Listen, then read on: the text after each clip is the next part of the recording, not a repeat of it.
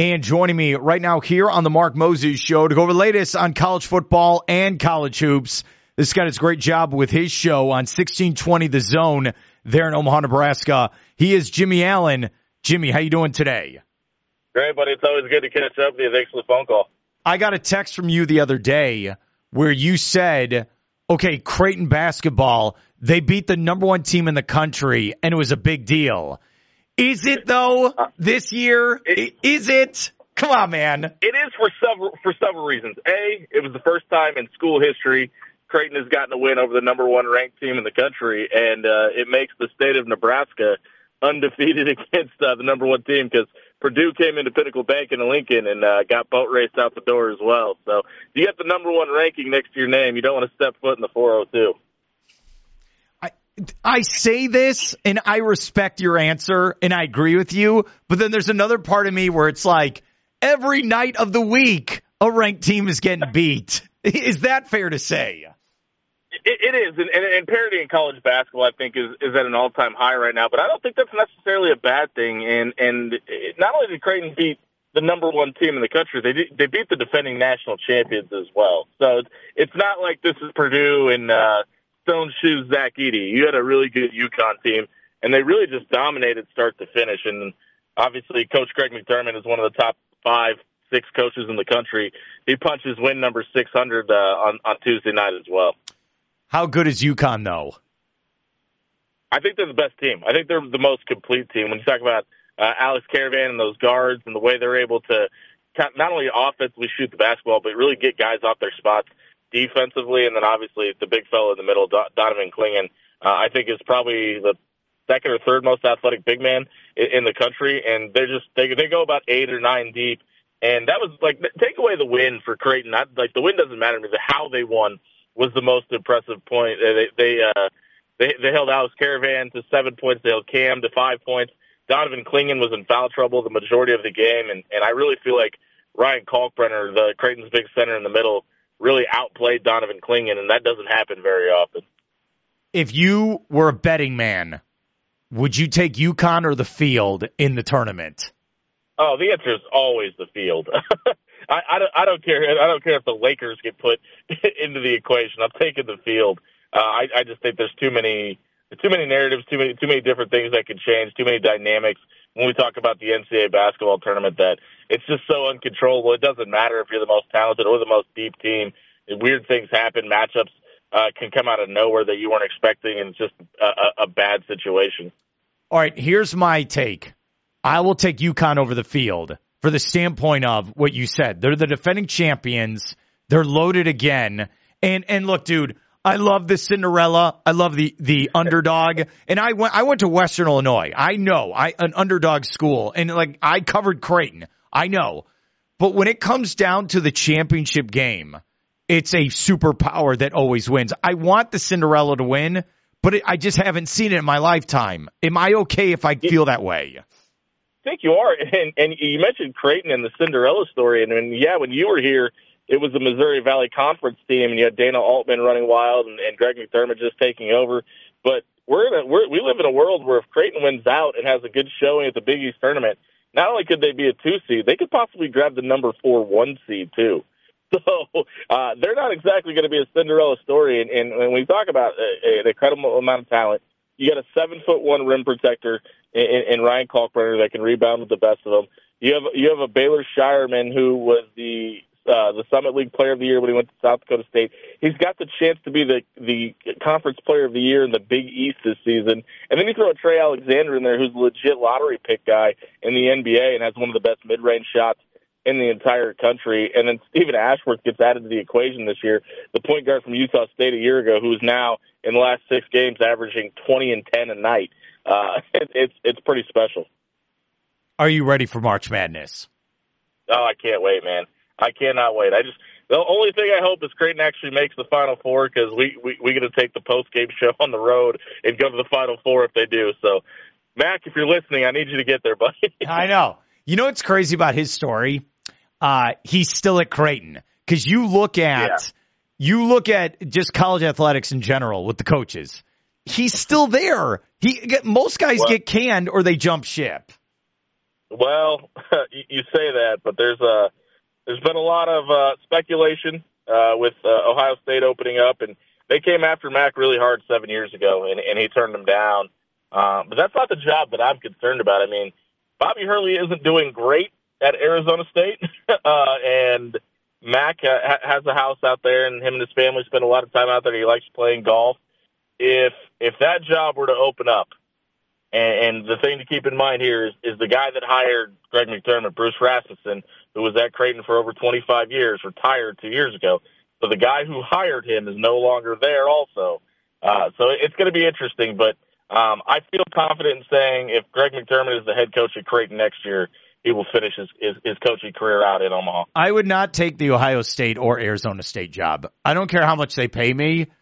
I want to coach at a basketball school. That's what I want.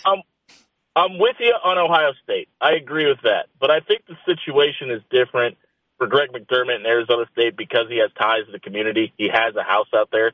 He really likes playing golf all year round. You can't do that in Omaha. You absolutely can in Scottsdale. So I don't know. I'm with you. For me personally, I wouldn't. But if I was going to be a 60-year-old on the verge of retirement that could just collect a big-time paycheck and maybe win a couple more basketball games on the way, Arizona State doesn't seem that bad. You know what example I think of is Shaka Smart, where he's at VCU. And at the time, he was making a lot of money, over $1 million to be the coach, and they're making deep tournament runs. Then he goes to Texas, which I think was a disaster because it's a football school. I'm sorry. Do you really put that? Yeah, do you really put that on Shaka though? Yes. I mean, he didn't really take over the best situation, and I don't know how welcomed he was with open arms either. That just felt like a bad marriage from the beginning.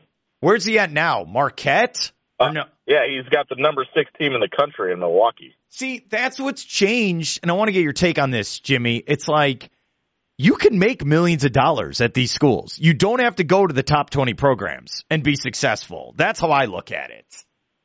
Yeah, I think, but listen, to do that job, to be a Division I coach, you have to have some level of narcissism, right? Like you have to believe that you can do it. So when people talk about that, I don't want to go to a football school. I don't want to go to this place because they're not as committed to winning.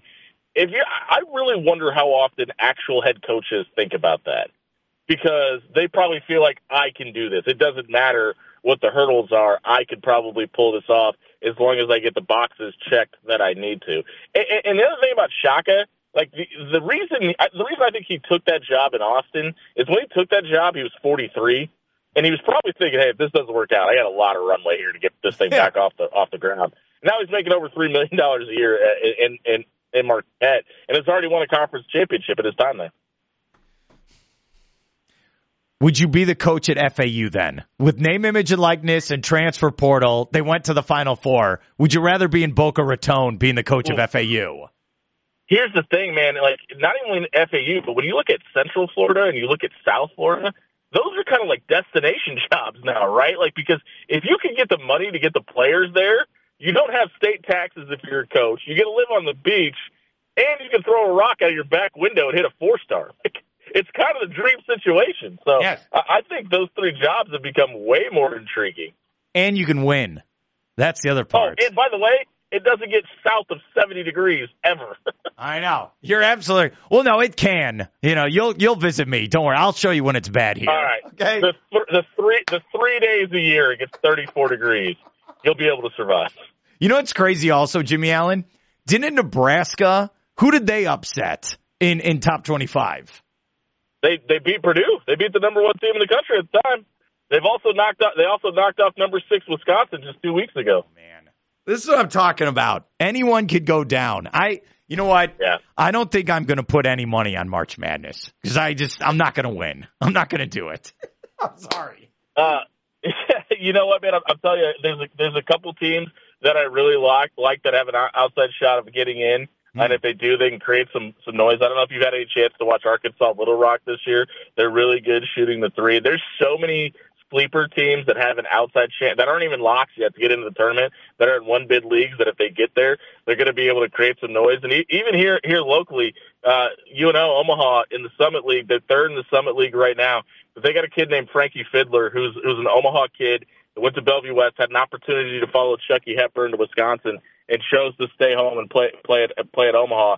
And he's one of the top 15 scorers in the country, and they got a shot at winning the Summit League tournament. And if they do, I think they can catch some people sleeping too. There's so many good mid-majors this year that I think the FAUs, the St. Peters of the world, are going to become more common than your traditional every 3-year Cinderella. Okay, who's the best player in college basketball this year then? Oh, it's not Zach Edey. I don't care what anybody says. It's definitely not Zach Edey. You summed it up. Yeah.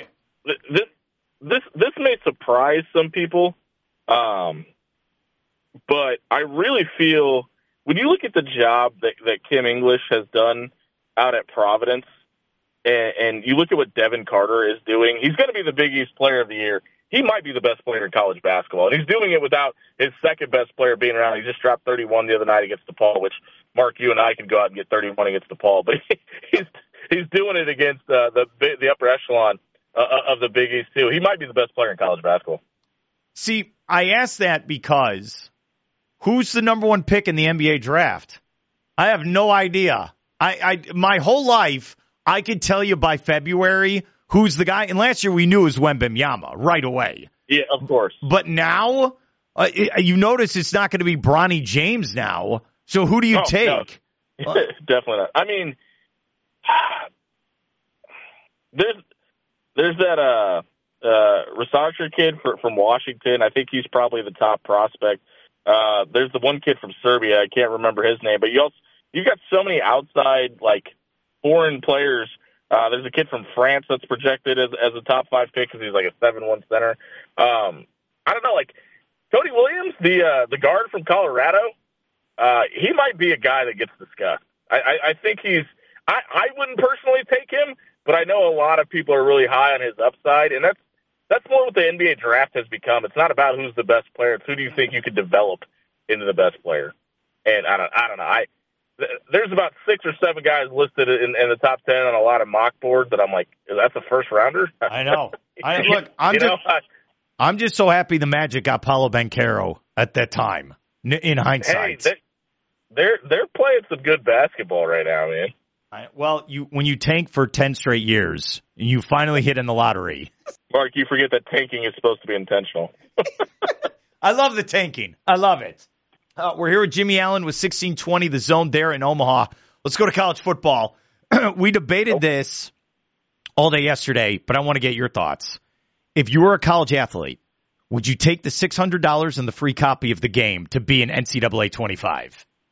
So before I answer that, I have to let you know, because I'm assuming you don't follow me religiously on Twitter. I've had some takes about this for a long time. I'm still not sold that this game is going to come out. I still think there's going to be so many legal hurdles with the questions that you just asked me that it's going to cause so many problems that they may be forced to keep pushing this thing back. I know the promotional videos have come out. We've seen logos. All the schools are in.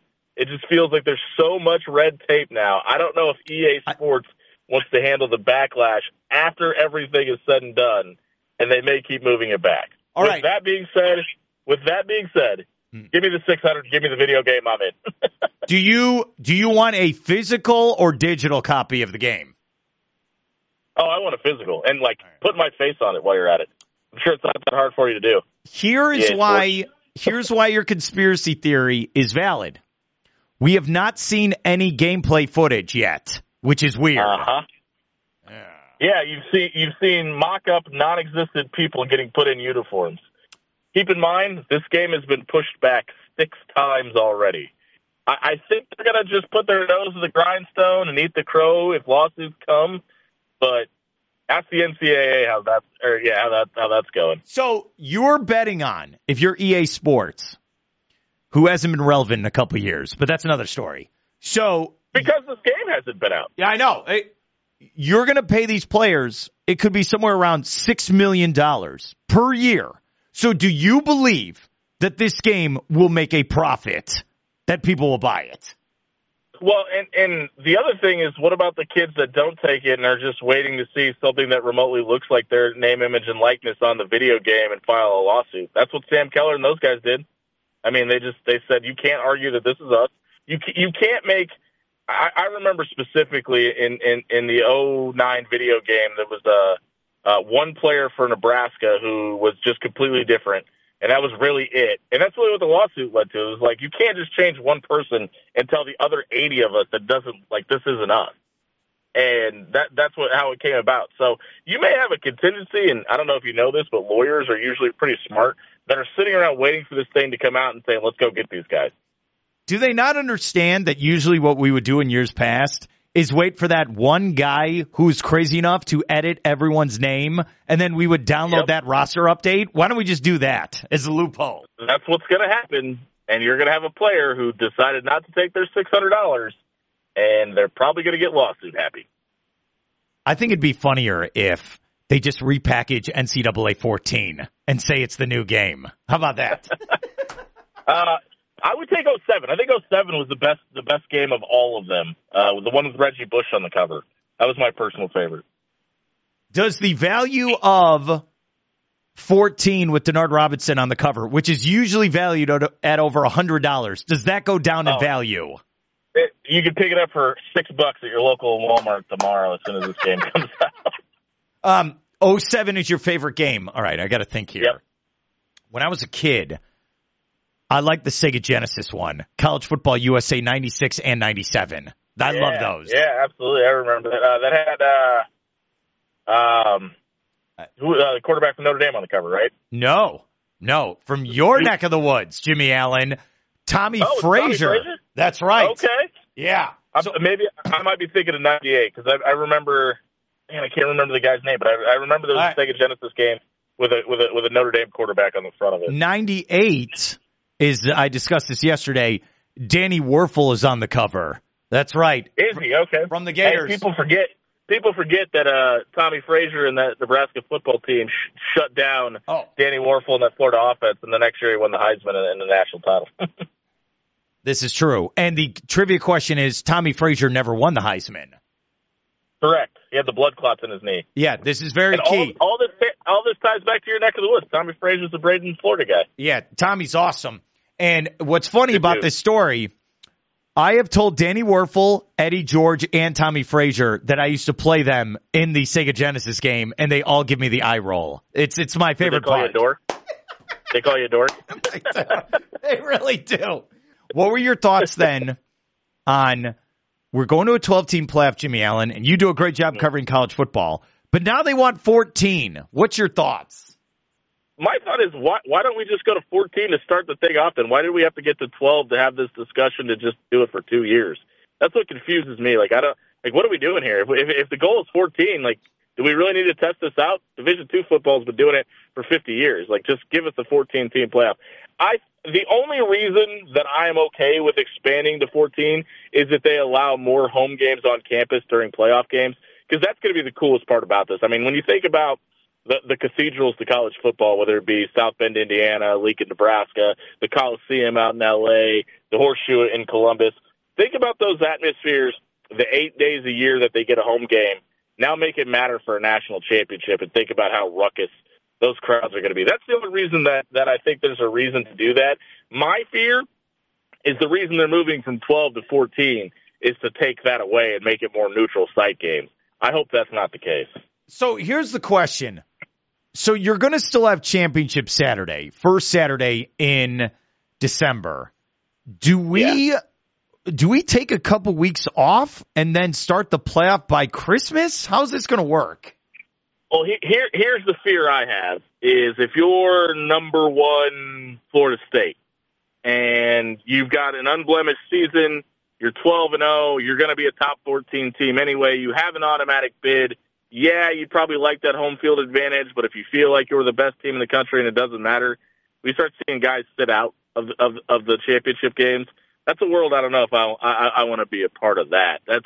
That's going to be – because, I mean, we see it in the NFL, right? Look at the 49ers in the Rams game at the end of the season this year where, the Rams still had to play for seeding, but they still didn't start Matthew Stafford or Aaron Donald, and they just buckled down for the playoff. And I think that's going to become – I mean, we already see it now with guys opting out of bowl games for the NFL, right? And if the situation where if you feel like you have the best team and maybe you're playing a team that you think you can beat with a couple second-string guys, you don't see the best players out on the field for championship scenarios.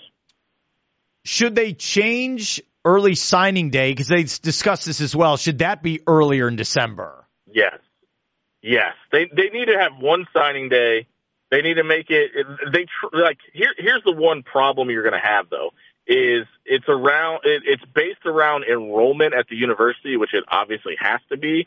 So I don't know how much you can change of that, but I think the only way to make it only in December is if everybody enrolls early though. And that's obviously going to cause an issue. Can we just go back to February? Can we just do that? Come on, man. No, it has been so anticlimactic on signing day around here in Lincoln, and we need that. And what I mean is, okay, everybody else can. No, I'm saying, look, get rid of the early signing period and just go back to it. I know what you're saying, but that early signing period allows us to get people up here in warmer weather and trick them into letting them think it doesn't snow. So, no, we need it. You do. I respect your answer. I really do. I just feel like, and I don't think I'm alone in saying this, Jimmie Allen, I think we need a commissioner for this. I think we need to corral everyone and get this on the right track. Mark, I'm more about reading the tea leaves and not listening to what people say and seeing what they do. And I don't think it's a coincidence that when you hear a team is interested in conference realignment and leaving the conference they're in, that they're considering both the Big Ten and the SEC. It's either one or the other. So that tells me that there's probably a handshake agreement, that there's a line drawn down the middle of the country. Big Ten take the North, SEC take the South. We'll divide and conquer, and then we'll just put a governing body over this that doesn't have four letters in it. And you can't convince me that's not what's going on behind the scenes now. And I think that yellow brick road leads to a czar at the end of the walk path that has control over everything. I'm very upset by like the Big Ten, SEC, where we want four teams that automatically qualify. It's like, and I get, look. Yeah, that's stupid. I get why they're doing it. I get it. But you know what? I know I'm going to sound like cliche football coach in a Disney movie. It's played on the field, not at your little meeting that you're going to have at some country club. You played on the field, buddy, and it gets me very angry, Jimmie. Well, this is how rich people argue with common people's money and time. I agree. And honestly, I think all this is, it feels like all of this is to, there's this little school in South Bend, Indiana that nobody's secured their signature in their conference yet. And it really feels like it's a ploy to get Notre Dame and whoever's boat.